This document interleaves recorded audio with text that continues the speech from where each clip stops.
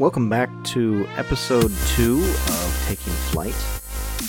Today, I'm just going to do a little bit of background on myself just to give you an idea of where I'm coming from, and so you kind of have a base level of where I begin. My name is John, and I am 39 years old. I was born and raised in the suburbs of Phoenix, and growing up, we never had much money, but my dad instilled in myself and my two brothers, like a real passion for airplanes. For my dad, it was specifically war airplanes, and he had a passion for aviation as well. When we were kids, he would always take us to the local RC flying field where he had built this new invention of his from scratch. At one point, he actually went out to the Pima Air Museum down by Tucson, Arizona, and he needed to get the dimensions because he wanted to build a B-29. So he needed to get the dimensions off this B-29. So he went out there at noon and just measured the shadow of a real B-29 airplane, and then used that to build from scratch his own B-29 Super Fortress, and it wound up being 14 feet long. So, RC was always a part of it for us as kids, both, myself and my brothers. My brothers not as much as me, because I actually carried it on into adulthood for a period of time. And also, my dad was an ultralight pilot. And, he could go on for hours and hours and hours and talk about ultralights. And although dangerous, I remember as a kid, when I was only 5 or 6 years old, he used to put me in his lap in the ultralight, and he would take me flying with him. And that, that's a memory that I've never forgotten, because at the time I kind of gave the impression that I hated it, but I actually really enjoyed it. So, regular general aviation, we were always told that it's a rich man's game, you can't get into it. That type of thing is not for people like us. And it wasn't just aviation, it was, many things, like college. We aren't college people, we don't have the money for that sort of thing, so don't even worry about that kind of stuff. And that was the feeling with aviation. And as I got older, I never really lost interest in it, but I never gave it much thought because I'd always been told that it's not something that's obtainable for normal people.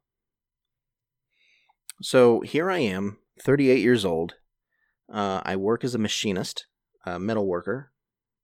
We do aerospace work and mold work and various things, but it's just, your typical metal worker. And I had a guy at work actually have a heart attack on the job.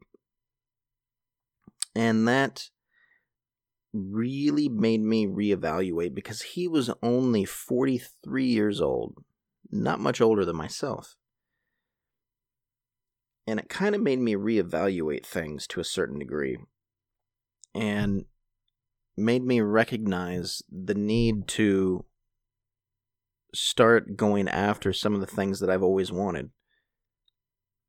And, one of those things was always aviation. So I decided to start looking into it, and I am a researcher. Really, everything I do, whether it's a car or a new microwave, I go online, I research everything. And so I've been researching aviation now for months and months and months. And one of the first things that I noticed was that when I go on YouTube and search for things, I see, and many of them are great videos, but I see people with their Porsche parked outside of their hangar. And I see people with, talking about what their upcoming flight is going to be like as they drive their Mercedes to the airport. And I see kids who are 16 and 17 years old that, their mother and father are paying for them to learn aviation. So there's no real, at least I wasn't able to find any common people, just regular blue-collar, hardworking people that were doing much in aviation on YouTube or on podcasts. So that really kind of spurred me on to start looking into it further. And it spurred me on to making this podcast. And hopefully at some point, when I save up enough, I'm going to get a GoPro and I'm going to stick it in a plane. And I hope to record my entire experience for YouTube of what it's like going through school and what it's like going through ground school, everything. So I have been researching for months and months and months, and I have decided that if I go for a sport pilot's license, I think that's something that I can afford. So I just want to take you along through every single step of me trying to obtain my sports pilot's license.